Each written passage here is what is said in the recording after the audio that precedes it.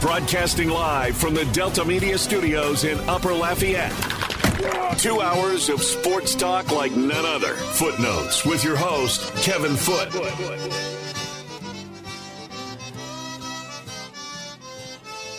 Welcome into Footnotes. Kevin Foote on The Game.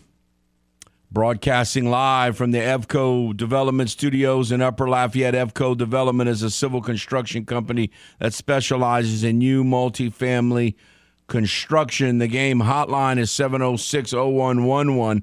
706-0111. On this tired yet glorious Tuesday morning. Obviously, Cajuns, if you have not heard, won last night.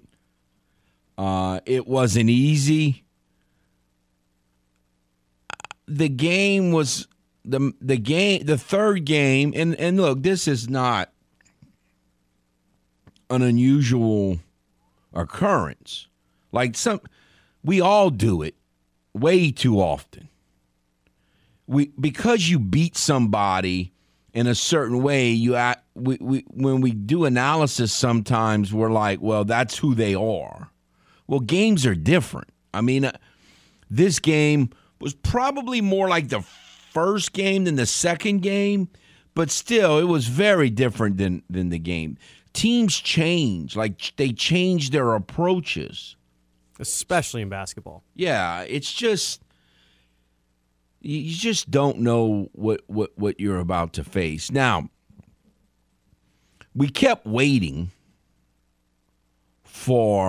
but even like in baseball, I mean, the two teams can play 2 different days and it'd be 2 totally different games. I mean, it's just, but, you know, we kept waiting for Texas State to just fatigue and get tired out. And it never happened. Like, I don't know why Texas State didn't just fatigue out down the stretch. They really didn't, But last night, I thought, and they even admitted it after the game, that South Alabama, they got a little tired. At the end, I think playing the extra game and all the energy it took to get to that point kind of caught up with him a little bit in the final minutes. And the Cajuns needed that advantage because, Greg, we found out that Greg had injured himself the night before. He played a little bit in the first half, and then he didn't play at all in the second half. And,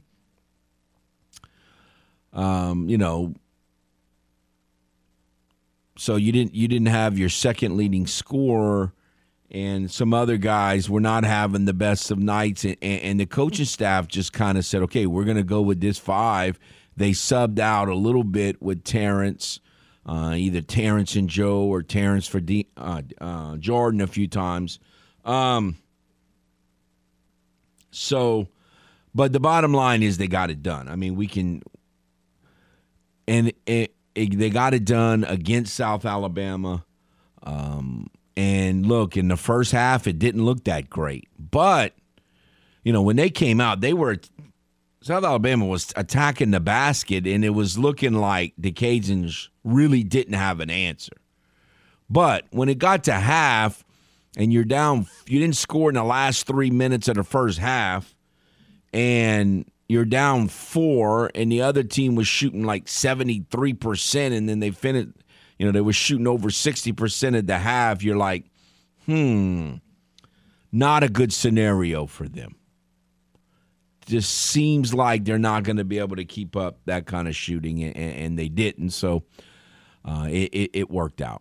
Yeah, and that's what I already kind of said. But I texted some friends that said at the time, when you got to half and the dust had settled and they're shooting 63% and they're only up 4, and UL, you're only at a 4-point deficit, you probably felt pretty good. That's what had me feeling better in the second half.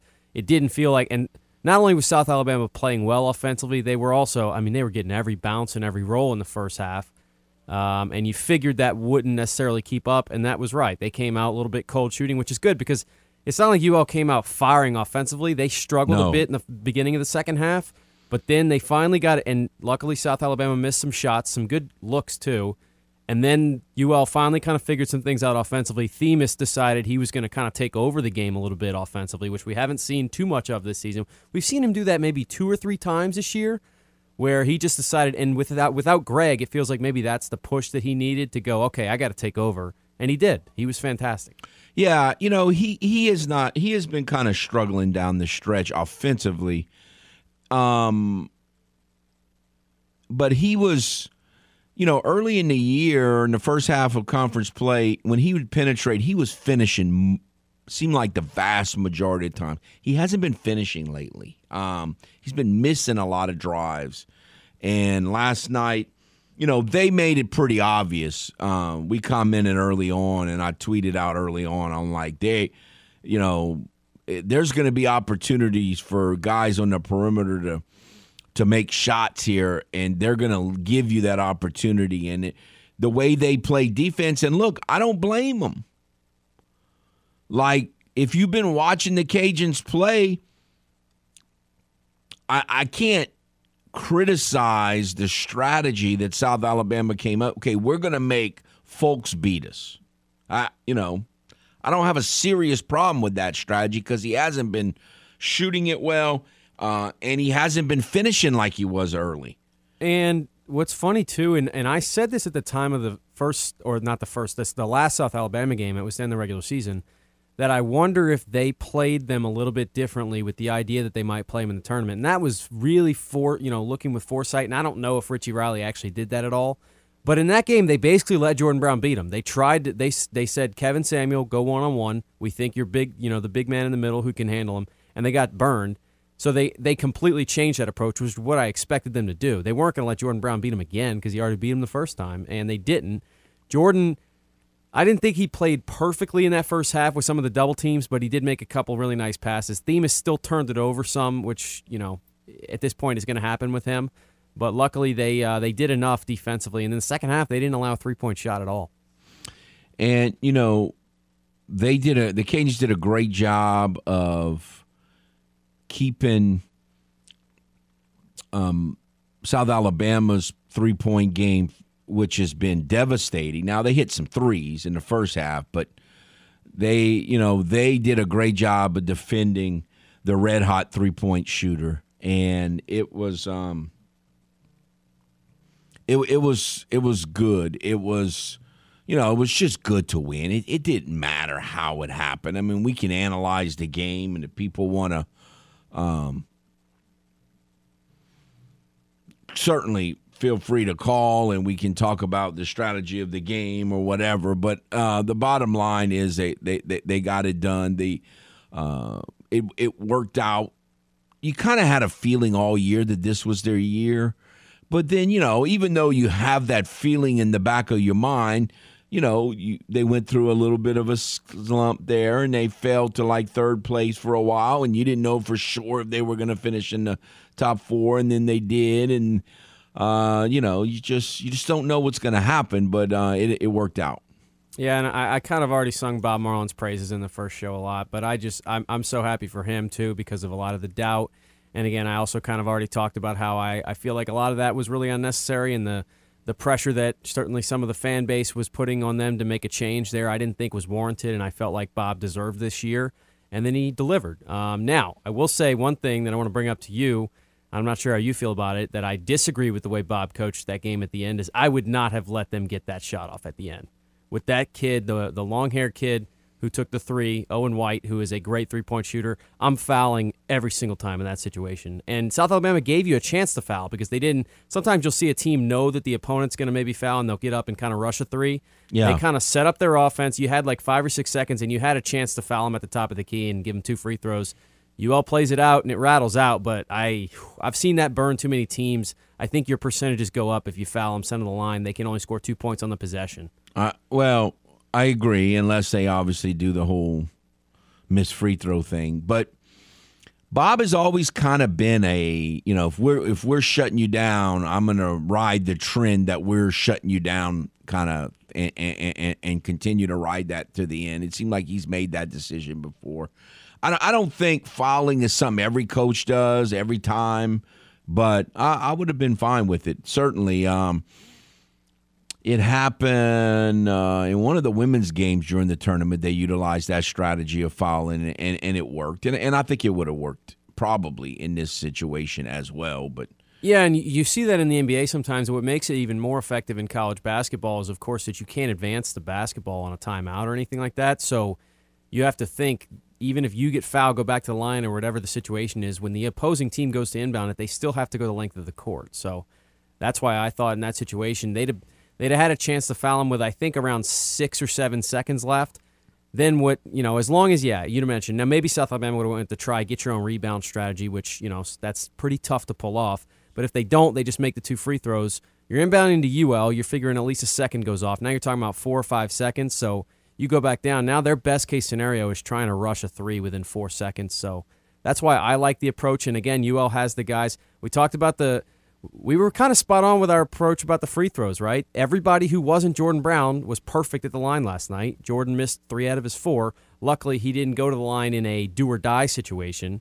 But he did miss a couple big ones. But everybody else who walked up to the line, Terrence Lewis walked up and just looked like there was no doubt in his mind when he made those. We've been saying free throws could make a difference at the end, and it did. It just worked out in the Cajuns' favor because South Alabama missed quite a few free throws and some key free throws. So, Jordan missed a 1-and-1 kind of towards the end of the game. That was a little, but no, the free throw line ended up hurting South Alabama more than it hurt the Cajuns. So that was that was good for UL's cause for sure. Yeah, and that could be a little misleading because most of their missed free throws were by Samuel, who is obviously just a horrible free throw shooter, and they knew that coming in. But I thought it was huge too when Richards gets the flagrant 2. They go to the line, they had 2 shots in the ball, a chance to, and you're only up by 2 when that happens. Samuel misses both free throws, and then South Alabama misses a pretty good, easy-looking layup. So it could have been 4 points their way. It ends up being none. You keep the lead, and I thought that was big because that kind of kept your momentum going. When that could have been a turning point when that flagrant 2 was called. Yes, it could have been, and so now you're like, this is the advantage, I think, or the plus side of holding a tournament early because now you get to enjoy this all week. Because so often, if used to the Cajuns were in a conference where they played that final game on that Sunday, and you just, you play it, and then you don't really get, and you celebrate, but you don't really get to relish it. So now they get to relish it all week and start. I guess I haven't paid close attention enough to know what any of this speculation means, but to me, it's, I don't think guessing that the Cajuns are going to be a 13 or guessing they're going to be a 14 is, that's a pretty educated guess. But where they're going to go and who they're going to play, I mean, that's just a total guess. Yeah. I think the more important thing to keep an eye on is that seed line, just because, as I kind of already teased, and I'm going to try and get some actual numbers on it, your percentages, and again, it makes sense. When you're playing as a 14 seed, you're playing sometimes a top 10 team, right? You're playing that top. When you get down to a 13 and especially a 12, you're playing more of a middle-of-the-pack, back end of the top 25 team, and those teams are very beatable for a team like UL. So if they're able to, hopefully, you hope a couple surprises happen in some of these other conference tournaments that knock some of the teams that would currently be seeded as like a 12 or a 13 down.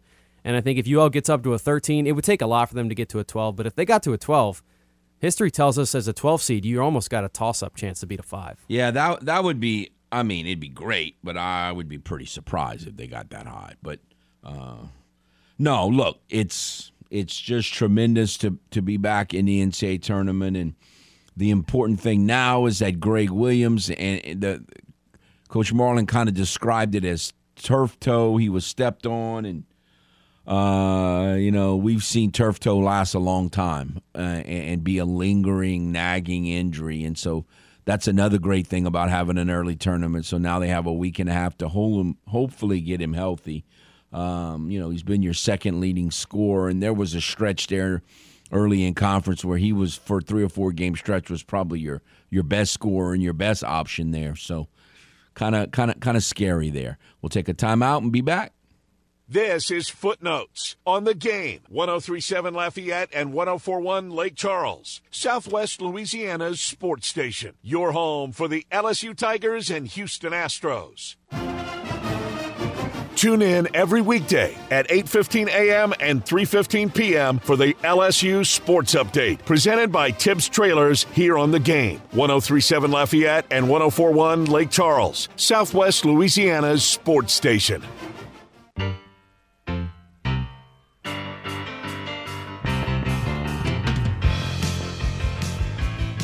Welcome back to Footnotes. Kevin Foote on the Game. Simulcast on Stadium 32.3, 133 on LUS Fiber. Once again, the Game hotline is 337-706-0111. 337-706-0111. All right. I want to play a little game here. Ask a little question. I'm going to use two isolated years from Nolan Ryan's career. So you tell me which season is better. No, which season did Nolan Ryan pitch better in? You ready? All right. In 1979, Nolan Ryan was 16-14 with a 3.60 ERA. 8 years later in 1987, Nolan Ryan was 8-16 with a 2.76 ERA. Which year did he pitch better? Was it the year he won 16 games, or was it the year he won half that many and lost 16 games? Well, I would have to have a little more context to make a full decision, but I would go with the ERA year because win-loss records for pitchers are largely contingent on their teams around them. And why is that? What do you mean? Why isn't contingent? So you're trying to go with the quarterback thing here, aren't you? Yeah. Why is it that? Well, it's because it's a team game. It is just unbelievable to me. Like, how many, you hear all of these. Why is there a perception out there that Derek Carr is this bad, mediocre quarterback? You know, I get it. I get what you're saying. I do think the quarterback position, quarterback wins are not a quarterback stat. I know that's, and I agree with that.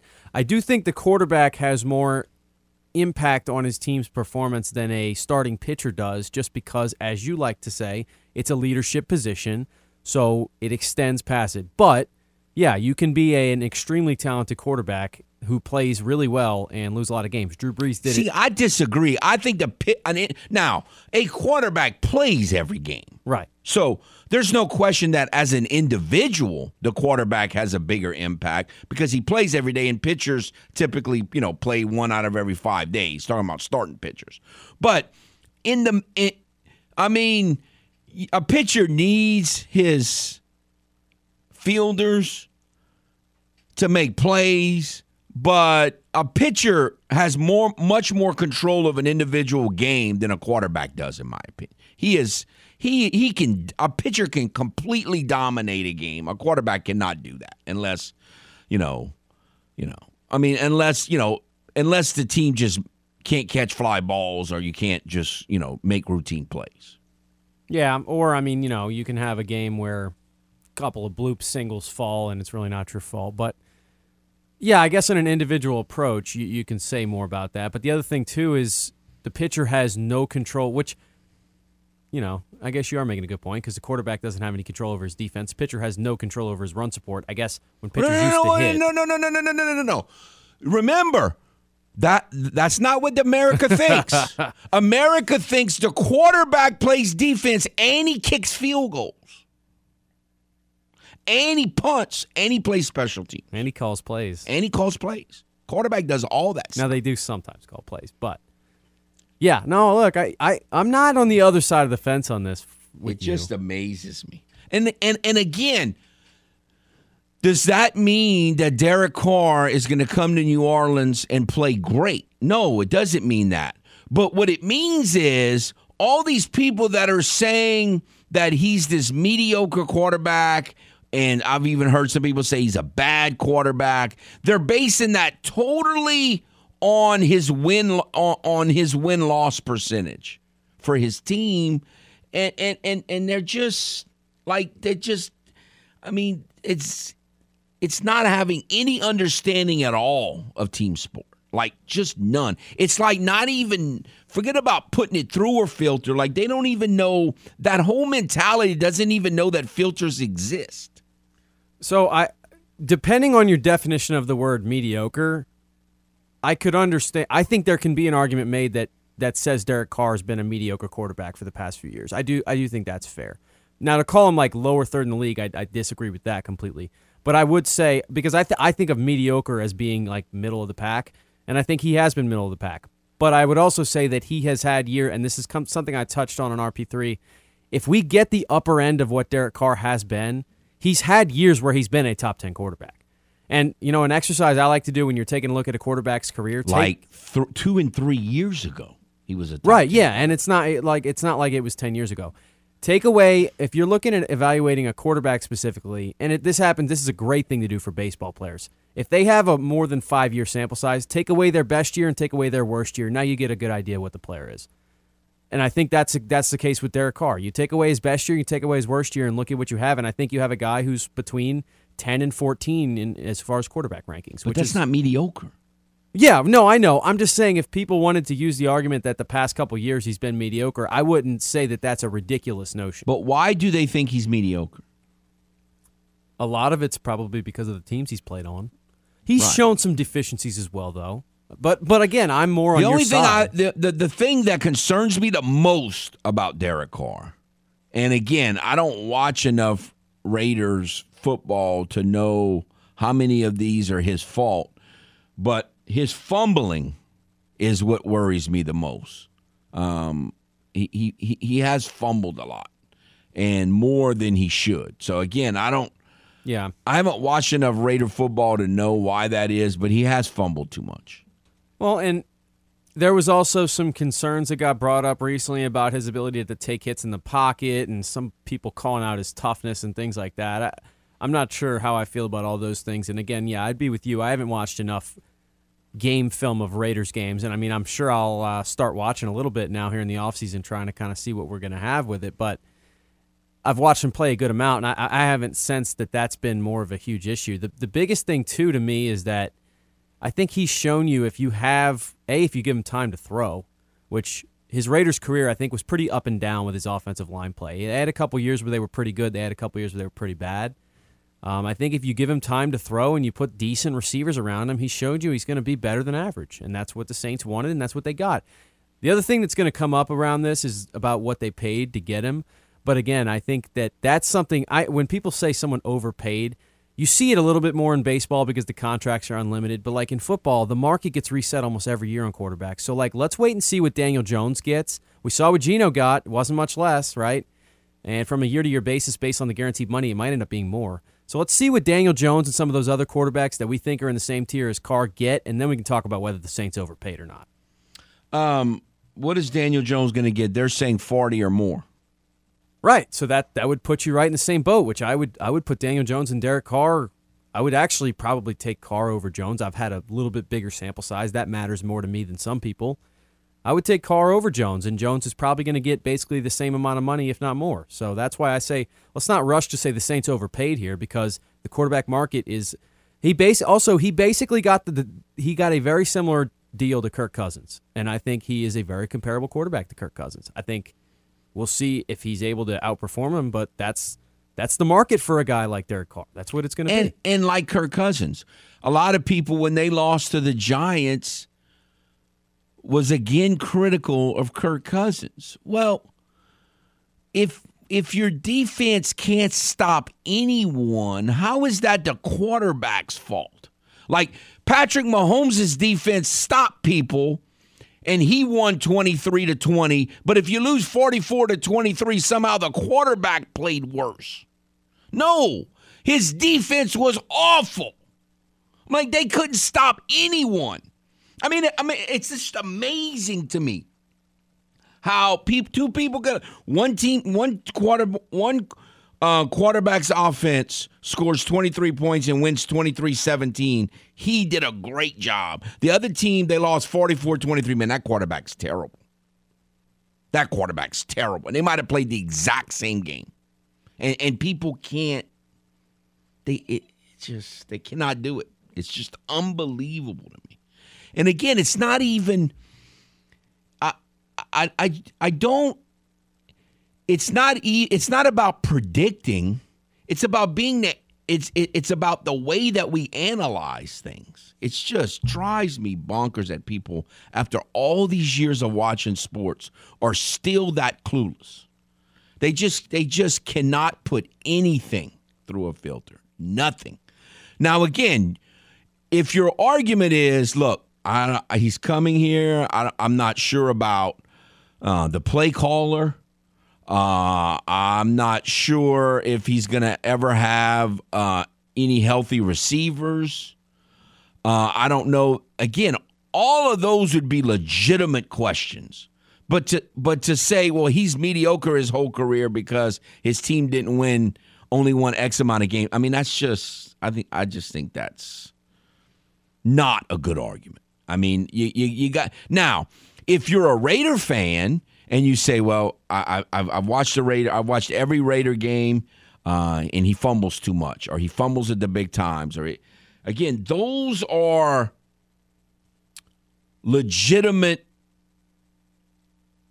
points of analysis, not just, well, look at his team has won X amount of playoff games or X amount of games, and therefore he's bad because the game of football is a game of horse between quarter. I mean, that's just it just infuriates me that people can't have more of a mind understanding of sports. All right, we'll take a timeout and be back.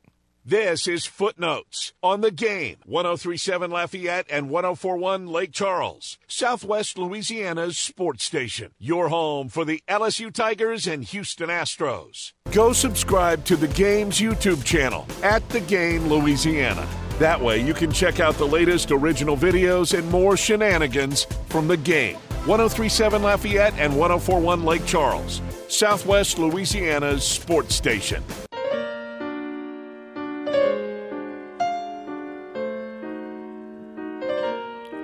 Welcome back to Footnotes. Kevin Foote on The Game. The Game hotline is 337-706-0111. 337-706-0111 on this Tuesday. Let's go to The Game hotline. Hello. Hey, good morning, Kev. Hello. Hello, you there? Yes, sir. Good morning. Before we talk car, I agree with y'all. I can't believe they let that kid get the shot off in the Cajun game, but equally impressive, I thought Coach's substitute for Brown just before that last inbound, I thought kind of made up for what I consider a mistake letting the guy get the shot off. But hats off to the Cajuns. That was basically a home game for South Alabama. And, again, that South Alabama brought everything they had, and the Cajuns just weathered the storm. So it's just, like you said, I'm happy for Marlon. I just think he's come under fire, and I think our coaches sometimes are underappreciated unless they just lights out every year, and I'm happy for him and the kids. So that being said, Carr is mediocre, not because of win-losses. He's just a middle-of-the-pack quarterback, Kevin, and I look at different stats. I look at game-winning drives. I look at not only interceptions, but when you threw the interceptions, and the majority of interceptions come in the fourth quarter. That's not a good thing. So and he fumbles too much, and the word around the league is what you said. If you get pressure on him, he has a tendency to get happy feet. And there was a game where the guy said he was in the fetal position, and there was nobody within 5 feet of him. He just felt the pressure, and he caved. So I don't think he's a bad quarterback. I think he's an upgrade to what we had. So I'm not disappointed, but I'm not acting like we just signed Joe Montana. And some people running around again, like Carr was. I mean, who thinks they signed Joe Montana? Well, first of all, I'd rather have anybody but Joe Montana. But some people were acting like it's Carr's available, we got to get him, and it's going to solve all our problems. And I'm like, again, it shows you how important the quarterback position is. And you said it's a team game. Well, I can throw that in your face and say if it's a team game, then why were you so worried about signing a new quarterback and hate Crawfish so much? Because all Crawfish did was back up and take sacks. But even with having Crawfish, all you got to do is make field goals and not fumble, and you win 10 games and you win the division. Right. So why is getting Carr so important? Because it gives you stability at quarterback. Like, if you could they win the division and win double-digit games with Crawfish at quarterback next year? Yes, I believe they could. But then you got an old quarterback, and then you got to go through this again all of next year.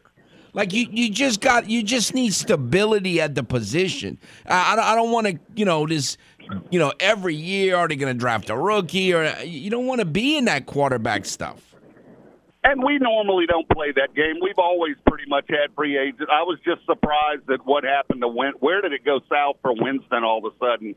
He got hurt and never got another chance, and that was kind of disappointing to me, especially late in the season. But, that experiment just didn't work. But I can't recall when we drafted a quarterback with the expectations that he's going to be our savior. And so that's mainly because we draft in the middle to the end of the round every year. So getting one of these top three quarterbacks is just never an option. So, and look, I'm happy we signed him. I think it's an upgrade.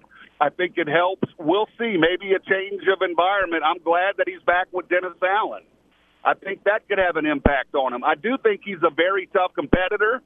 He hates to lose, which I love in a quarterback, and he can throw anywhere on the field. But like you said, Andy Dalton's a couple missed field goals, and the only thing that aggravated me last year most about Andy Dalton was there was a game where he had Taysom Hill wide open, and he wins the game if he makes a high school quarterback throw, and he didn't see it. Yeah, but the problem is you're talking about square peg, round hole. Your two best receivers are deep threats, and you had a quarterback that doesn't throw the ball down the field. It just doesn't match up at all. That was square peg, round hole. This is not square peg, round hole. Well, does this make Michael Thomas possibly want to stay put and check his attitude, or have they just had enough with him? Well, I think if they can work it out somehow financially and he's willing to come back, I don't know how they could not want him to try. Unless it's just really that ugly. But I just don't get that sense that it's that ugly behind the scenes. I don't get that sense. I have no clue with that cat at this point. Somewhere along the line, he became a little diva on us and a little social justice warrior, and he was arguably the best receiver in football for a period, and something happened. And look, we've had this discussion. Well, I know what happened. On the field when he shouldn't have been. Yes, that's what happened. They were never held accountable for that mistake. That was a huge coaching error that really the lane press in New Orleans, for lack of a better word, never really held Sean Payton accountable for why he had him on the field in that situation. And you go back to that date, that was a major change in fortune for this team, that Achilles injury, especially right after they had paid him. So, again, I'm excited. I'm glad they signed him. I've just got reservations. I think he's a 12 to 20 ranked quarterback, which makes him mediocre. He's middle of the pack. And I do put him in the same category as Kirk Cousins. I'd take Daniel Jones over Carr, probably from a youth standpoint and what he can do with his legs, but they're real close. But I don't. But Daniel can do it with his legs. But Daniel Jones, I don't think is the passer that Derek Carr is. No, Derek Carr can throw anywhere on the field, and we'll see. Because you could have thrown in my face. Well, the reason he's throwing fourth quarter interceptions is because they're playing from behind and he's trying to come back. And the reason he doesn't have, fourth quarter comebacks is because they were down 3 touchdowns going into the fourth quarter, and it's kind of hard to bring a team back down that many points. So I get it. We'll see. Sometimes a change in environment can do wonders for a person, and again, I think I'm surprised. It's amazing how many people. It's amazing how many people forget that they lost in the playoffs at Cincinnati 2 years ago before his weird head coach took over. That they obviously didn't get along very well. They were one play away from beating the Bengals in Cincinnati. Well, most games come down to one play, Kevin. After a season, the NFL. That's why those fumbles and those interceptions are so important. After a season of, their wide receiver Ruggs going through what he went through and everything that happened with Gruden. I mean, and they were still in the playoffs.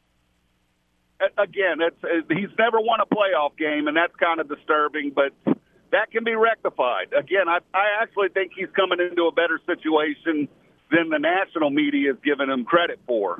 And I think the Jets way misplayed their hand. I don't think Aaron Rodgers is going to be a Jet, and I think their delay is kind of what allowed Carr to be a Saint. Because I think if Carr had the option, I think he'd have rather been in New York. That's just speculation. Oh, I don't believe that. But no. I also think that playing in New York is way different than playing in New Orleans, primarily from a media standpoint. Yeah, I don't think he wanted to be in New York.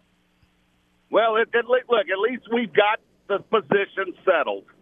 Now we can focus on the running back you want, focus on getting us a defensive tackle, maybe a defensive end. I wish some of these guys that they drafted had actually would perform for us. That's kind of been the frustrating point. We keep trying to get some decent defensive ends, and they pick them, and they're either hurt and never on the field or just don't produce.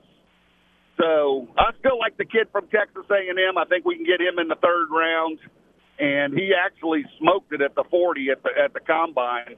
And the last thing is Richardson. I warned you about him, and it amazes me how you can have 3 years of game film on somebody, and a guy runs a 4.4 40 and vertical jumps 42 inches, and all of a sudden all the game film goes out the window because of the measurables the guy did at the combine. And I've always thought that's just crazy, but that's the NFL. But they're talking about him being the first pick now. No, and yesterday or the last time I talked to you, we were wondering if he'd even go in the first round. That's not happening. No, you said he was going to go to Seattle. I said Seattle is not drafting a quarterback. Yeah, I thought he would, but Seattle ended up signing.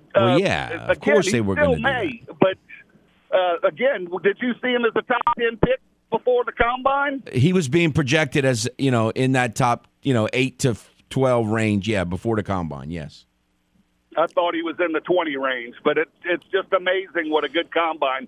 The only thing to me that counts at the combine is that little intelligence test that Brock Purdy scored so great on, and you look back and you're like, you got to have a smart guy under center. Before all the other measurables, you got to have a guy that knows what he's doing. And then it doesn't hurt to have a cannon and run a 4.2. Absolutely. All right, I got to take a break, Joey. Thanks for the call. We'll be back. This is Footnotes on the Game. 103.7 Lafayette and 104.1 Lake Charles, Southwest Louisiana's sports station. Your home for the LSU Tigers and Houston Astros. You know the routine. Eat, drink, sleep, and sports. All day, every day. You're listening to The Game. 103.7 Lafayette and 104.1 Lake Charles, Southwest Louisiana's sports station.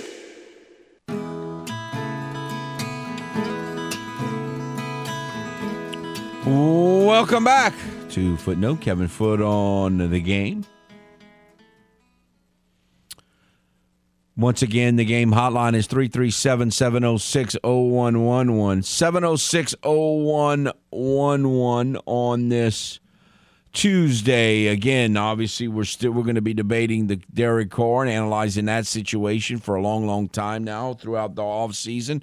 We'll be talking some high school basketball in the next hour. St. Thomas More head boys basketball coach Danny Broussard will be on, and we will discuss their situation in the top, well, I was going to say the top 28. March Madness. We did last night. Catholic High played very valiantly, but they lost by 5, and J.S. Clark won. North Central plays today. Then we've got St. Thomas More tomorrow and New Iberia on Thursday. So we'll see how those teams, Acadiana teams, fare at Burton Coliseum in Lake Charles. So we'll be talking some high school basketball, but certainly if you have any opinions on the Cajuns and winning the Sun Belt Conference tournament, we've got baseball and softball, and they will both, the baseball and softball will be playing tomorrow against McNeese, and, there are more baseball over the weekend. But today is primarily, the day after the Cajuns go to the NCAA tournament for the first time in 9 years, and the day after getting the news that the Saints have signed Derek Carr is going to kind of dominate the topic of discussion, and that's,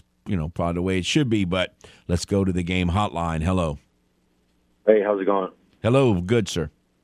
I got two questions. Does the quarterback that you got, does it draw? Will it draw in free agents? I mean, if people are going to go to New Orleans and play for Andy Dalton, or do you think that they would go there for Carr? I mean, I would think a better chance for Carr. Plastic Man Michael Thomas yesterday tweeted out, what did he thank you, Jesus, I think is what he tweeted out. So, yeah, I mean, that tells me that he's not upset about it. Right. But the other thing is, all right, so what realistically, what do you think? You top 15 quarterback Carr, top 14, 12, 15, somewhere in that range? Yeah, I think he's in that 12 to 15 range.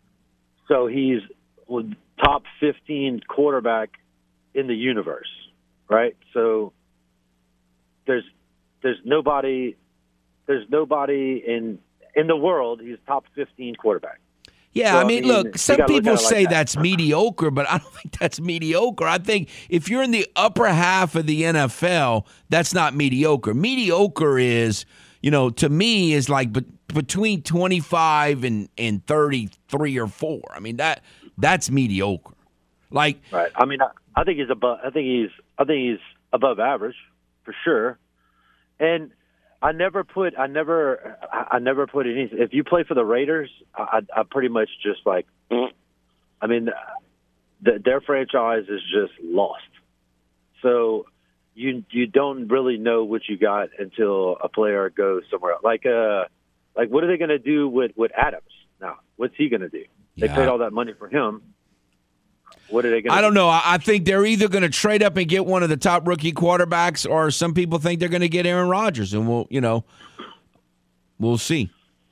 Yeah, well, they better have a plan. It doesn't seem like they ever do, but they better have one.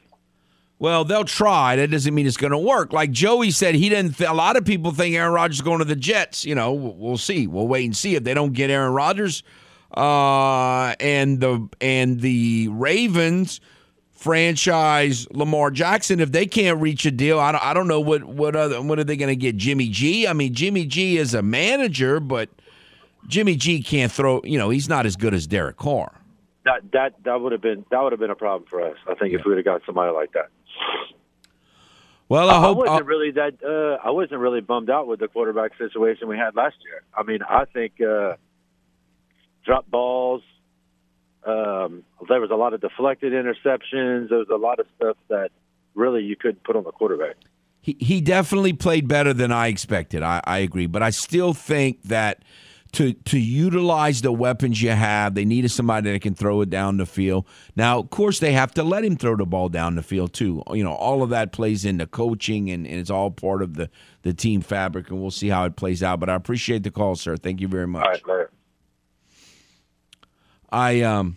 Again, we'll see. If this team,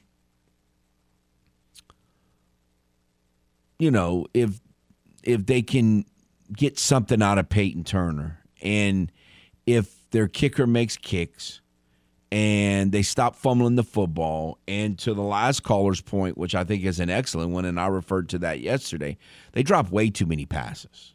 And I know doesn't mean that they're called drops, but when you've got the ball as an NFL receiver and it's right in your hands and you get hit and you come out, I mean, the hit might have been great, but it's still a drop. Hang on to the football. You're going to get hit anyway. It's 1 hour down, another hour to follow. Stay tuned. Broadcasting live from the Delta Media Studios in Upper Lafayette. 2 hours of sports talk like none other. Footnotes with your host, Kevin Foote. Welcome to Footnotes. Welcome back. Again, we are broadcasting live from the EVCO Development Studios in Upper Lafayette. EVCO Development is a civil construction company that specializes in new multifamily construction. The game hotline is 337-706-0111. 337-706-0111. If you would like to get in, talk Sunbelt Conference basketball, talk baseball, softball, whatever you would like. I learned yesterday, and I didn't know this because, ever since I've known Raymond and talked sports with him, I've always thought that he was a baseball fan. But I learned yesterday that he absolutely abhors the World Baseball Classic, which starts, I think it starts today, right? I've been so... Yep. Been in Pensacola all weekend, a little distracted, but I think it starts today. It's tonight. It's like a 10 or 11 o'clock our time first pitch, so I'm not sure I'll see any of it. But it's Cuba, and they are facing. I'll get that in a minute. I'm definitely not going to see it because I'm gonna have to go to bed. You need to probably catch up on some sleep. Oh man, So it is Cuba and the Netherlands at 10 o'clock on FS1, 10 o'clock Central. So I'm assuming it doesn't have it on here. I'm assuming that's in one of the international, either Taichung or Tokyo, one of the international host sites, because there's like 4 different areas. Miami and Phoenix are both. Didn't Xander Bogaerts play for the Netherlands? I don't know if he's playing in this year, but I want to say in the last one, Xander Bogaerts was playing for the Netherlands. You get some really weird ones with the whole. I think they're pretty loose on the requirements for the World Baseball Classic. Like if your parents, yeah, it's like any type of ANSA. It's not. I don't think it's like the Olympics where it's pretty strict and depends on the country. But let's see. Kenley Jansen's on the Netherlands roster. So that's interesting. But Pedro Strop. Xander Bogaerts is on there. Didi Gregorius. Jonathan Scope, Andrelton Simmons. I mean, they got a pretty decent roster, actually. Jurickson Profar. So I don't know how all those players, because a lot of them are not from the Netherlands. It has here on their birth countries. But that's their roster, so they got a lot of guys. They got a lot of MLB players. Bert Blyleven.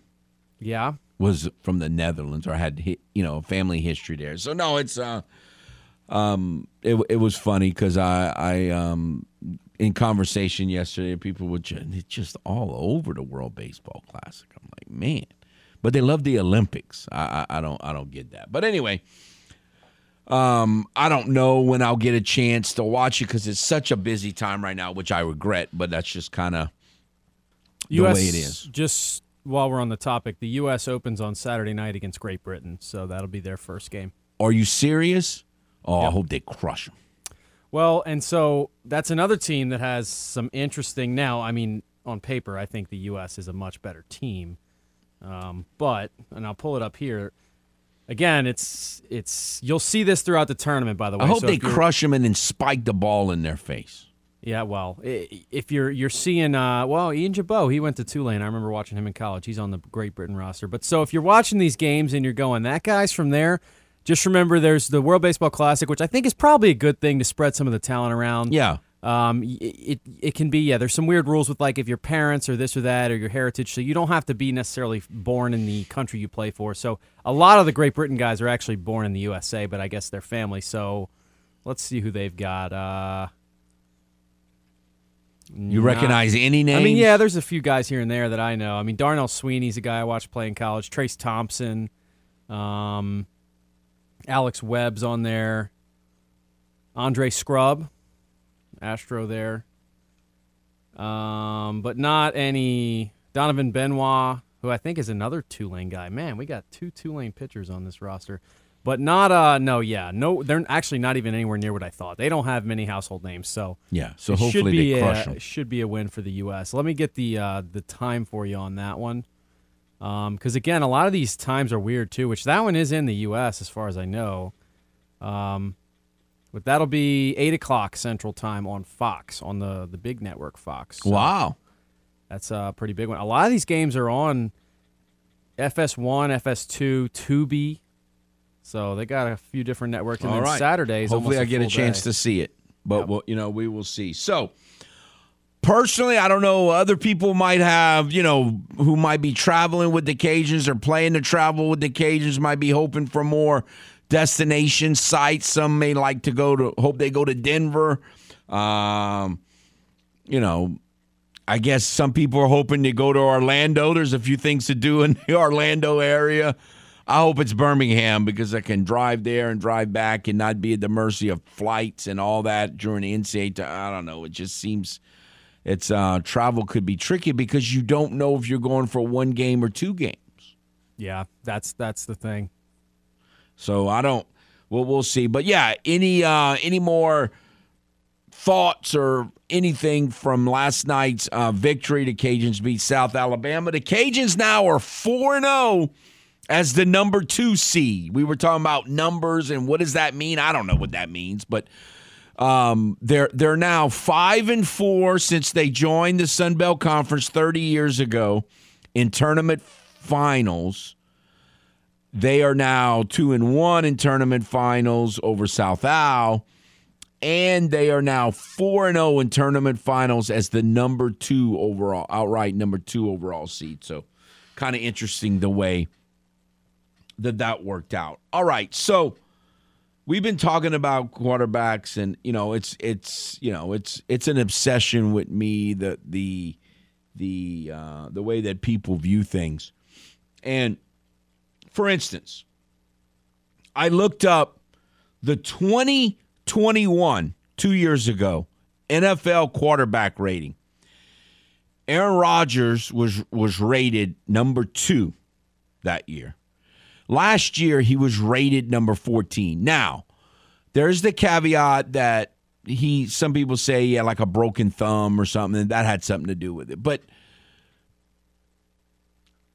I mean, that's possible, obviously. But the analysis, if people really think that Aaron Rodgers played that much worse, like this year, according to this, Brady was number 1 2 years ago. He was like 10th or 11th this year.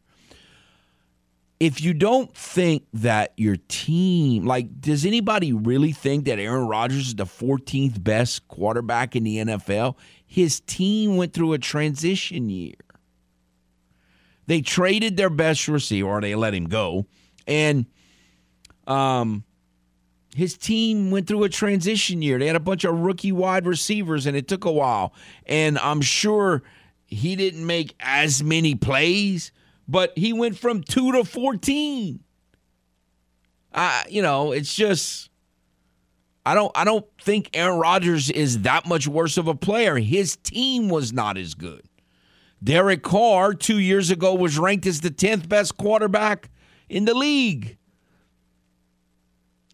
Whether how accurate that was or not accurate it was, that's what the NFL indexed. He was ranked as the 10th best quarterback in the NFL, ahead of Lamar Jackson, ahead of Russell Wilson before he went to Denver, ahead of Kirk Cousins and a lot of other I think pretty good quarterbacks. And then he gets little Josh. He comes in. And they obviously don't get along, and he doesn't play well, and now he's, in the 20s. Again, it's all about team circumstances. I don't think Aaron Rodgers, this idea that Aaron Rodgers is close to washed up that I've heard some people kind of, it's just silliness. Silliness. But, so again, all those rankings are, Lamar Jackson hasn't been in the top 10 the last 2 years. How much money is this cat about to get?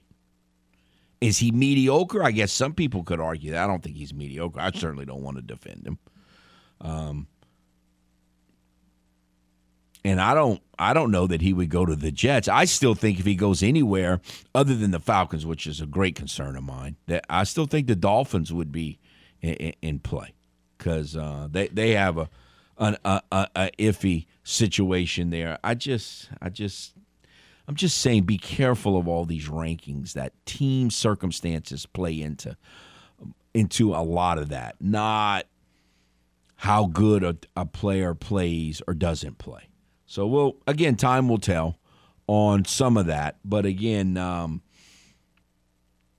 they just need to hit on the draft. Hopefully, Todd Grantham can come in and get something out of Turner, and we'll see how that plays out. So we've got another couple weeks, a week or so.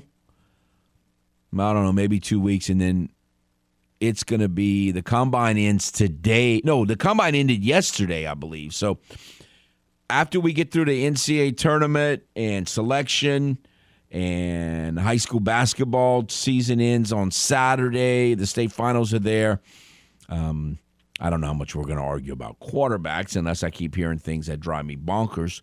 But we'll really be, a lot more talking about the NFL draft. And, it wasn't all that long ago Saints fans were looking at a year where they didn't have a first-round pick, so we don't typically delve into the NFL draft as much. But now with the first-round pick, and now we don't have to waste a pick on a rookie quarterback like a lot of people were speculating. Man, it just the whole look and how do you look at the NFL draft and what positions they could take takes, now we can start talking about that. Like we mentioned that last week, it was like, let's get rid of the quarterback situation. Let's get him signed, and they did yesterday.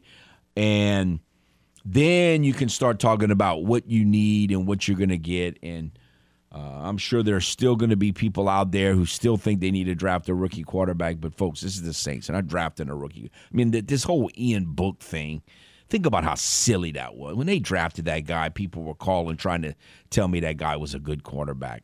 Just a wasted draft pick. Just like, what's his name that they picked in the third round from Colorado State? Wasted draft pick. That would be Garrett Grayson. Yeah, Garrett Grayson. Don't have to fool with that. They don't have to worry about wasting a pick on a quarterback. So they can hopefully make some good picks elsewhere. And I think they made some good picks last year. Hopefully they can find the safety version of Alontae Taylor. I would love to do that as well this year. We'll see how that plays out. So the draft talk is coming. It's coming, but we got a few more things to get accomplished. And one of those is to take a timeout, and we'll shift gears to high school basketball. We'll talk to St. Thomas More head basketball coach Danny Broussard next. Stay tuned. This is Footnotes on the Game. 103.7 Lafayette and 104.1 Lake Charles, Southwest Louisiana's sports station. Your home for the LSU Tigers and Houston Astros. A recent survey said that Game listeners prefer our station than filing their taxes. Take that, taxes. This is the Game. 103.7 Lafayette and 104.1 Lake Charles, Southwest Louisiana's sports station.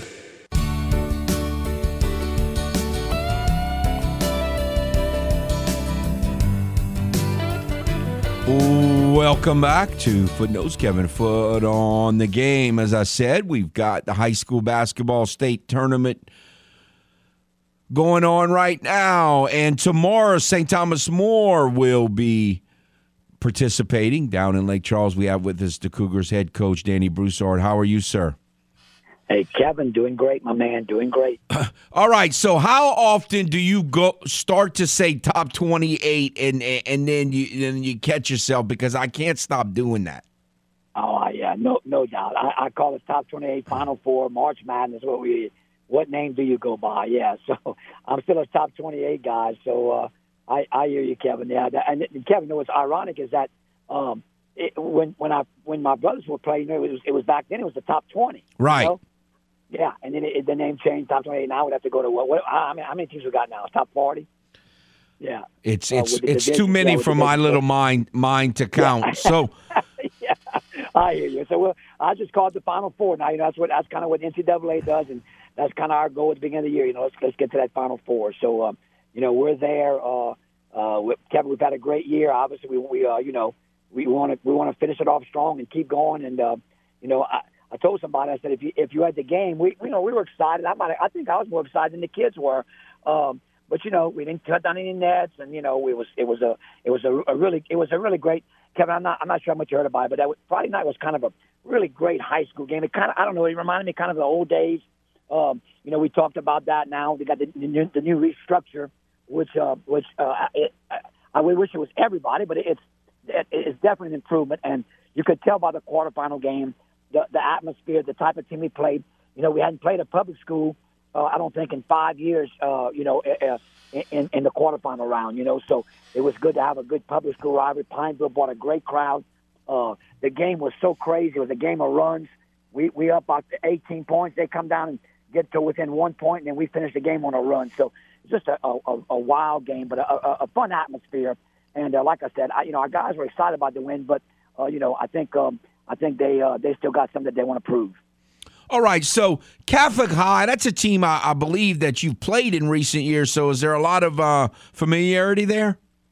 Yeah, kind of, Kevin. You know, we played them off and on over the years. You know, I told somebody I think I've been through 4 Catholic High coaches. My good friend Glenn Randall, who kind of did the same thing I did. He was coaching. He became the alumni director. So I played him when Glenn Randall was there. He was a great coach. And then Mark Estridge was the next guy, and I became friends with him. Matter of fact, I saw him at the beach 2 years ago. We talked about all the old times. And then they had Mark Cassio, who's now, interesting, he's the girls' assistant coach at App State, who wound up beating my lady Cajuns the other day. And so he's moved on, and then now it's I'm going to have a mental block here. I forget the current coach, but he was at Port Allen. And we played him last year, Kevin, in the Cajun Dome. And that was a really good game. We went back and forth. We wound up putting that out by about 3. So, yeah, a lot of familiarity with Catholic High. You know, Kevin, it's kind of a mirror program to each other. I think, Baton Rouge, Lafayette, and they kind of do the same thing. Same kind of school structure except they're all boys, which is obviously different. But, so, yeah, Kevin, it makes for a great matchup, I think, Now, I'm surprised. So you did not play him this year? No, we did not play him this year. No, we had gone to that tournament a couple of times, Kevin.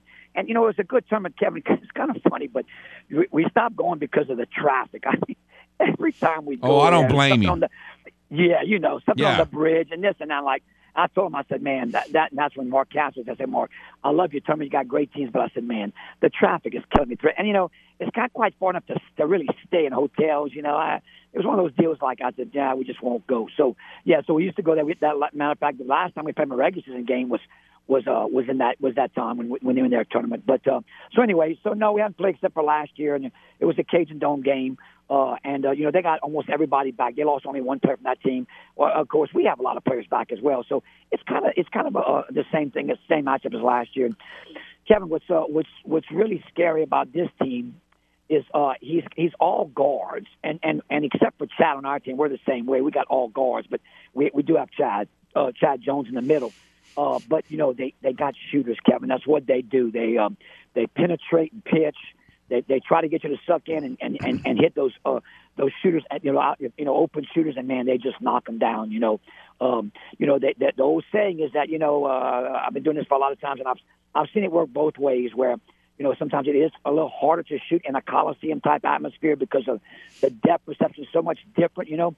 But look, Catholic, I'm pretty sure they've been shooting at LSU. I'm sure they got that facility, if not Southern and both. And unfortunately for us, we tried to get the Cajun Dome, but the floor was already pulled up, and there were some other issues with using it, which I think is kind of a shame that our local schools, us and New Iberia, tried to get in. I'm sure Catholic High tried to too, but they'd already taken the floor up for whatever reason, and unfortunately we couldn't get in. I'm kind of disappointed actually that some Lafayette schools can't get in to do some practice in the Cajun Dome, but that's another story in itself. But I'm anyway, sure, with all as good a defensively as y'all are, running teams off the 3-point line, how have y'all done with that this year? Well, you're exactly right. That's the thing, Kevin. I tell you, for 9 months, we preach. I've done a kind of a weird man-to-man this year. We kind of took the pack line philosophy a little bit. We use that along with just what I've taught for 40 years, our regular man-to-man, and it's kind of strange, but we've kind of come up with it's just a little different. But the fact is that no matter what you're doing, you teach your guys, you don't give up layups, right? So you help them recover. And Kevin, that we're trying to get our kids across is that don't help too much. Let's just like you talked about, let's just kind of stay out wide and don't give them open looks, because they're just so good at shooting. And so we're trying that now. We may wind up giving up 15 layups, and 10 threes, and that wouldn't be a good combination either, you know. So it's kind of a catch-22 how much they're going to, you know, I don't know if you remember that, Kevin, but we played, it was such a strange game. They're not quite the same, but they do shoot a lot. But I don't know if you remember this De La Salle game in the Sun-Kiss shootout. The score was 45-40. We were down all 42, I think. All 42 of their points came from the three-point line. I remember hearing that, yeah. Remember hearing that story? Yeah. They were giving up layups to shoot threes, and so we were sucking in there, kicking out, hitting threes. You know, matter of fact, kind of ironic, but Jonathan Cece, who is, I think Cece is number 10 in the NCAA this year in free throw percentage. He was at 90%, and he was second in the conference in free throw shooting. Cece made 2 free throws. He was shooting free throws way back then. He made 2 free throws to beat him that time, but then they got back and beat us in the championship game at Burton. So anyway, you know, it's one of those deals where, Kevin, we're going to do what we do. You know, we're going to mix up our defenses a lot. You know, believe it or not, I don't know. Sometimes, you know, sometimes we change up our defense, and sometimes it's better. And we're just going to kind of experiment a little bit in that phase and see what works best for us. You know, but obviously a big concern. And Kevin, the thing about them too is that you know they it's hard to press them because they got all guards. You know, they handle the ball well, they pass it well. They just do a lot of good things, you know. And then look, when they get to the Final Four, it's supposed to be that way, you know. So we definitely have a challenge in our hands. And then, you know, man, if we can even get past this game, you're looking at, yeah, I'm not sure Scotlandville's going to win. I'd put my money on them if I was a betting guy. But, you know, they got a 7-foot center. I mean, it's going to be a tough one, but, you know, but God, it's kind of fun to have this challenge and, you know, see what we can do and see if we can kind of, you know, steal a couple of them, so to speak. You know, this isn't one of your most gifted scoring teams, but how special is the defensive team you have this year? Yeah, you know, Kevin, go back to last year a little bit. You know, we actually set a school record for, and again, it had something to do with the style we played. We were very methodic last year as far as offense because we just were limited on scoring, you know. So it had a little bit to do with that, the way we played, and we're playing much faster this year. But we did set a school record for least points allowed. You know, like 40. I think we got to 48.3 or something like that. You know, we broke the old school record that had been around for 38 years. And so last year's team was pretty, you know, anyway, we played a lot of the 1-3-1. We were kind of big, you know. We had Christian Landry, who was really tall in the wing, with Chad. We had a really big lineup out there. And then we had Dominic Jenkins, and we had Patrick Doherty. It's a big lineup, you know. That 1-3-1 gave people a lot of trouble. So we were, you know, so it kind of started last year. But Kevin, I'm actually a little bit surprised about. You know, you've been watching me for a long time. I'm kind of a matchup guy, but man, we've played more man-to-man than we ever have, and our man-to-man has been really good, man. It's been really good, and you know, we able to rebound really well off of the man-to-man because you got one-on-one blocking out responsibilities, so that's been a little bit of a plus as well, you know, and then. Again, and then you got Big Chad, he does a good job of changing shots in there, you know. So even though they did buy somebody, Chad's usually looking around that basket and able to change shots and block some. So yeah, our defense has been good, and I think it's going to have to carry us because you know, again, Catholic High is so good offensively, and you know, look, they play good man-to-man defense as well. But I think the big issue is going to be is that we're going to have to definitely, like you talked about, close out on shooters and you know, hopefully they're not hitting shots. If they hit a bunch of threes, well, then we'll shake hands and come back, you know. But again, you just never know about these games. They are very scary because of the way they shoot. And Kevin, you know, we prepare teams all year long, and it's a high school level. You know, you see 2 pretty good shooters. You know, sometimes 1 or 2. You know, hardly ever 3 sometimes. But this team, seriously, like those 4 guys. I mean, I'm watching a lot of film, and every time I watch film, I kind of get a little more nauseated because I'll see sometimes you see a guy like, you know, he don't shoot it that good. Then all of a sudden he'll make 4 threes in a game. I'm like, oh, geez, are you kidding me? So, you know, I've seen all of them shoot extremely well. And again, they're not perfect. They're going to miss some, you know. So we got to do a good job of I think another key is going to be, Kevin, is, you know, because when you shoot a lot of threes, you know how that goes. There's some long rebounds. And so, boy, it makes it tough, you know, because we just can't give them 2 or 3 shots because they're just too good. They're not going to miss multiple occasions. So that's going to be a key, I think, is making sure that they only get that 1 shot, you know, and don't give up 2 or 3. Well, I'm sure you enjoyed watching the Cajuns pull out the victory last night over a red-hot South Alabama team and go to the NCAA tournament. That was a great game. You know, Kevin, you and I had talked that the last time I went to the home game, we were sitting at that back, and you told me, man, South Al is a good team. You know, they struggled. They had their struggles, but they were playing good basketball at the end of the year. And yeah, man, wow, what a game, man. And you know, God, what a big shot is. I always love seeing a local kid, do well, man. For Dalcourt I thought Dalcourt, you know, kind of funny, but last year I thought that the player of the tournament for us, I thought was Greg Williams. You know, he came on so strong in the tournament last year, and man, this year I think it's been Dalcourt. He's been some big shots. Yes, he really gave him a boost. Yes, off the bench, and Williams got hurt. You know, so that was key for him. And again, look, he's not perfect. He misses some, and maybe he takes a bad shot every now and then. But dang, boy, he had some big ones for this tournament for us. And I know they gave and did, rightfully so. He was the MVP, but. And then you know me, my glue guy. I love the way I think Lewis is an unsung hero for that team. Wait, by the way, he did make the all-tournament team, didn't he? He did make the all-tournament team. Yes. Yes. That's Lacey and I. The whole family was watching last night. And Lacey and I, that's our favorite players. Lewis, we love him. He's the trash guy, the glue guy, the don't care guy that gets his hands dirty and you know picks up those trash baskets. Man, I love that kid. Boy, I wasn't sure about his free throw shooting, but man. He didn't even hit the rim on those two. He shot them with confidence at the end of the game. Yeah, he's a good free throw shooter. I was glad that he went to the line. That was good because Jordan's been really struggling in that area. So in that area, but I'm a proud USL alum and proud of the Cajuns for getting to the big dance. That's going to be awesome to get to watch him. And like you said, speculation. I don't know where they're going to send him, but wherever they go, it's exciting. You know, it's always exciting to have your local team playing in the big dance, man. It's pretty awesome. All right, I appreciate your time as always, sir. Good luck tomorrow. I appreciate it, Kevin. Thank you so much.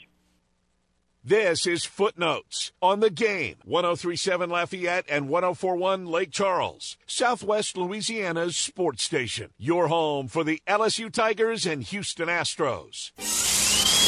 A recent survey discovered that Game listeners prefer our station than going to the dentist. Take that, dental hygiene. This is The Game. 103.7 Lafayette and 104.1 Lake Charles, Southwest Louisiana's sports station.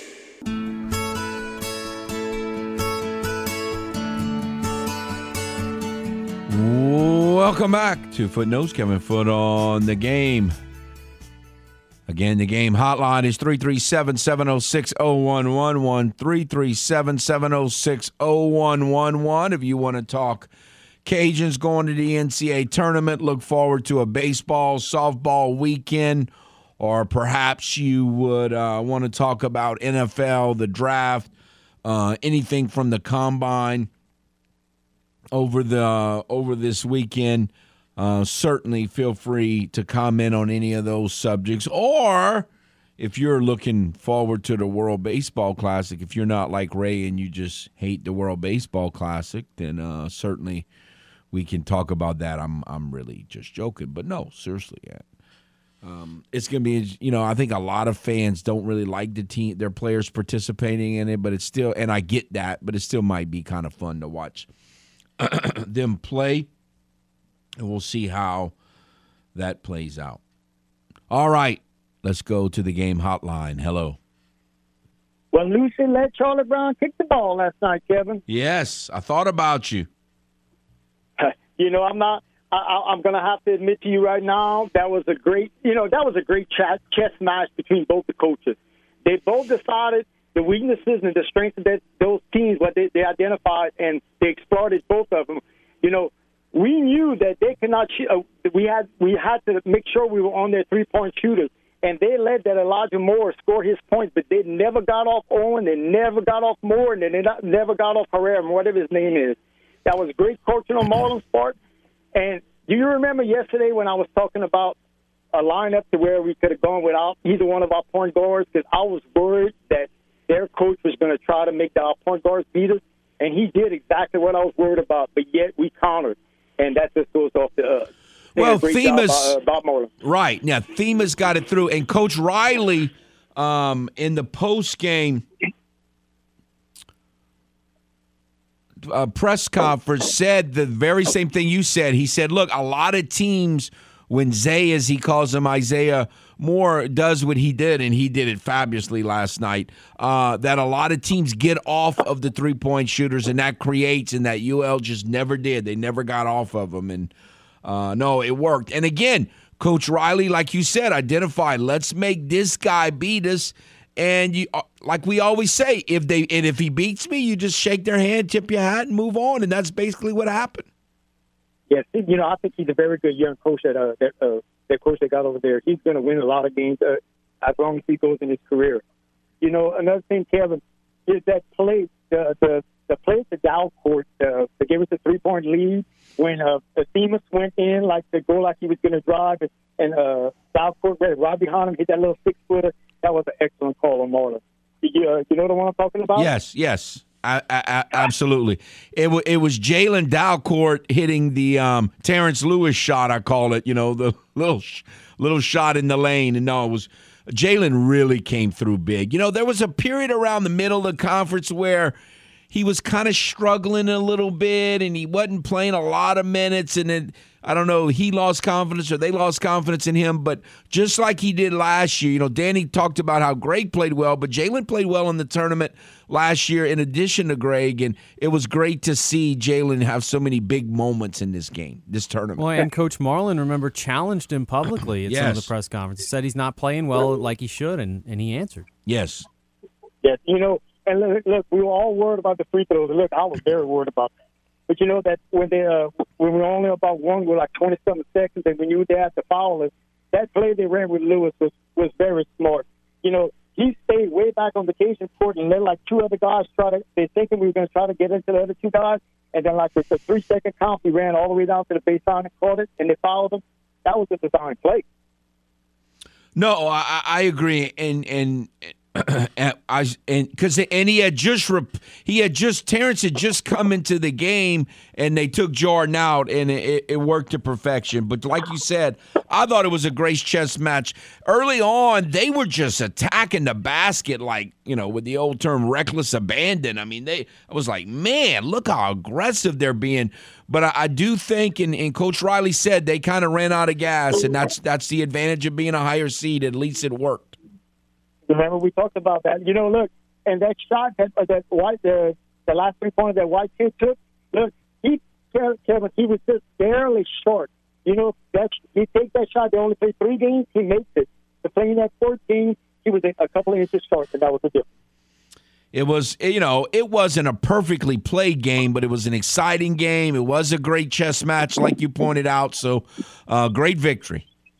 Yeah, it looks like we're going to be either a 14th or a 13th seed. I think we could get up to a 13th seed if a couple of them teams lose that are ahead of us, like Toledo don't win their tournament, or a couple of other ones.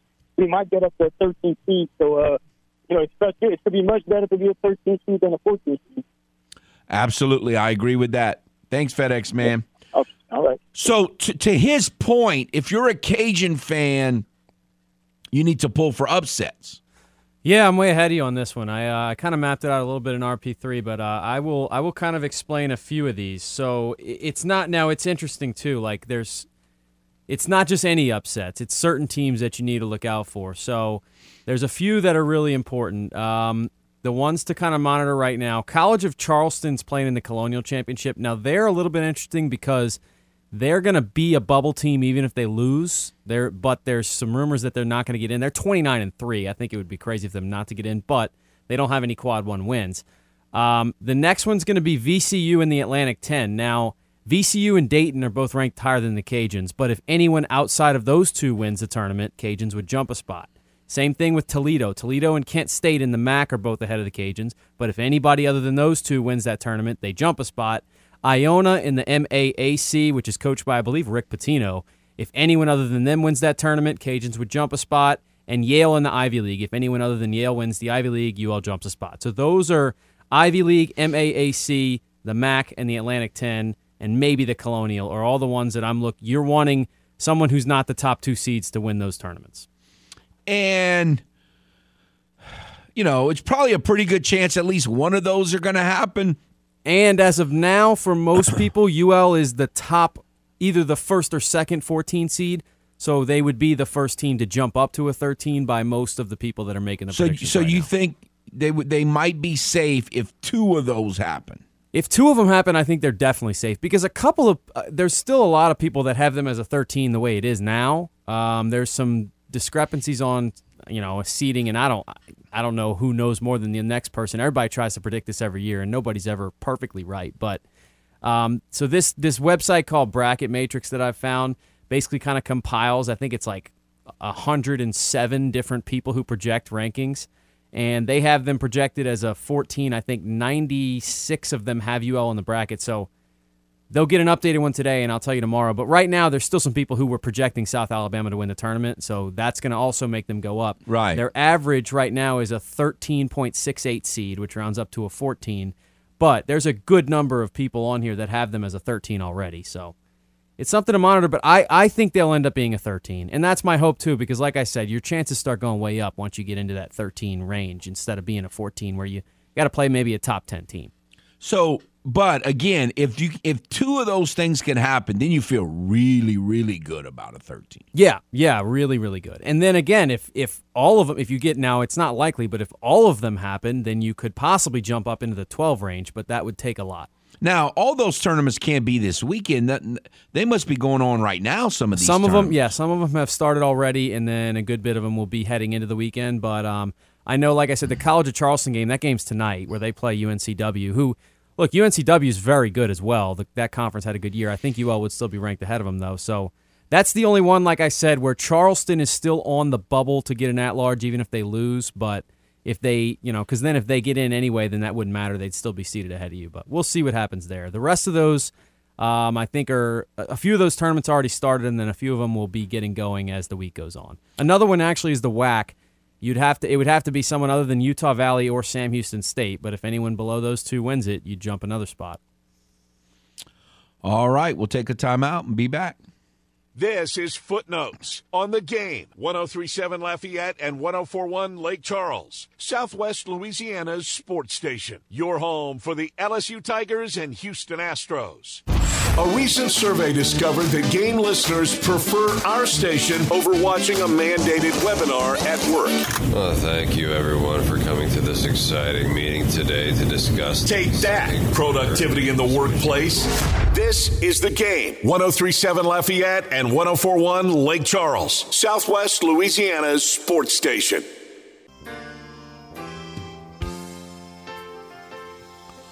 Welcome back to Footnotes. Kevin Foote on the Game. Still time to get in if you would like. 337-706-0111. 337-706-0111. If you really want to get into the conference tournament now that the Cajuns are in, a lot of times what we'd be talking about is, all right, kind of looking at all these teams and kind of seeing what kind of team you would want the Cajuns to play. But I don't know that there is. I think this team's fairly balanced. It constantly amazes me how good they are at rebound because, again, I don't think they have a lot of Bryce Washington-looking guys out there that can just rebound. They're either kind of on the shorter side or on the thin side, and yet the Cajuns just seem to do a good job of rebounding every year. They just must coach it well. That's one thing they've always kind of coached well, I think, is rebound. Yeah, it's an interesting thing to talk about the type of teams they'd match up with. There is one style of team that I wouldn't feel great about, and that's a team with a dominant big man inside because they haven't really – I wouldn't call Samuel that because offensively he's not a great player. But just because Brown isn't the best defender, and then when he gets into any sort of foul trouble, he really starts to become a tentative defender, which I think is on purpose. They probably coach him like that because they don't want him – so if you have a team now, they're not going to play a team like Purdue in the first round because Purdue's going to be either 1 or a 2 seed. But Purdue's got the big 7'4" monster inside. I don't think that type of team. Now that's not a great matchup for anybody, but a team that has a guy like that, a really good, skilled big man offensively that maybe can play physically and try to get Brown into foul trouble would be a team I'd want to avoid. The teams that are interesting in the tournament is like if you want to play a team that shoots the 3 really well or is like a streaky shooting team because. You know what? Maybe they just don't have their best game that day. And a lot of teams are nervous in that first NCAA tournament game anyway, just like they are in the first-round playoff game at the high school level. So, no, I agree with that. Did I see what is Tennessee going to be? So they're projected as a 3 or a 4, and UL was Lenardi, who is kind of he's the ESPN guy, so he's one of the most popular kind of bracket makers. His projection as of last night, which I don't know if that was before or after UL won, because he was projecting them to beat South Alabama, had UL as a 14 seed playing Tennessee in the first round as a 3 seed, which I don't love the matchup of playing Tennessee either. Now I haven't seen them play. I watched them play a lot more last year than this year. But I don't know about playing them. Now, they've kind of struggled down the stretch, though, so maybe that's something to keep in mind. There's a history with Tennessee in postseason play, and so certainly would be interesting, especially if it's in Birmingham. But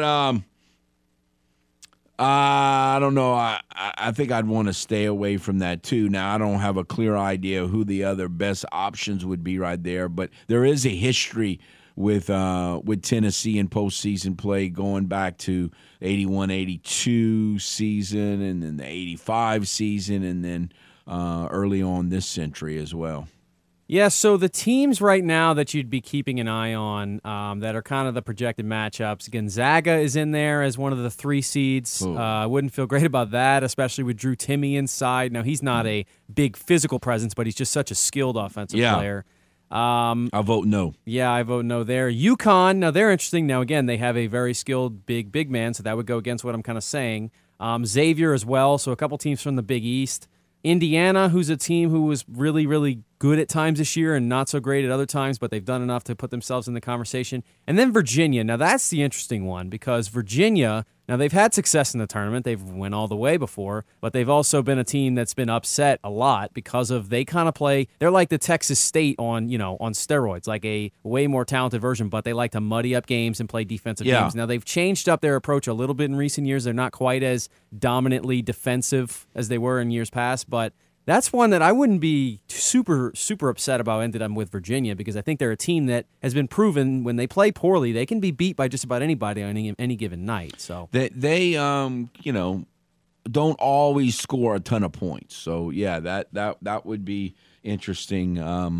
There, and again, it's just fun that the anticipation of when the bracket's just about to come up and every time they put it up, Art of Cajun's going to be on that screen or not be on that screen. And, you still get that with baseball and softball, but we haven't had it in basketball in a while. So it's going to be lots of fun. And then, you would think they would put it, but some teams have to go out west, so you just don't know. Yeah, like I was saying too, that sometimes they do try to do it regionally, but that also kind of depends how many teams on this side of the country or in this, the southern portion get in, and if there's not very many southern teams or there's too many or something like that, then you might get sent elsewhere because that's just how it goes. So, especially when you're a 12, 13 seed, they're not building the bracket around you anyway, so you're kind of put wherever they end up fitting you in. And I don't think they go by crowds or anticipate how teams travel or any of that stuff. Yeah, maybe if there's an opportunity to do something like that, they would. But yeah, it's definitely not their first priority. Yeah, I don't believe that. So I don't know. We'll continue to look at that, and Dawson is certainly on top of all this, so he's going to keep us up to date on all these other tournaments and whether they're going good or bad for what our perception would be that we need to happen for the Cajuns to get to that 13 seed. Yeah, when the last time the Cajuns won an NCAA tournament game, they were a 13 seed, so I'm all for that. Y'all have a nice day.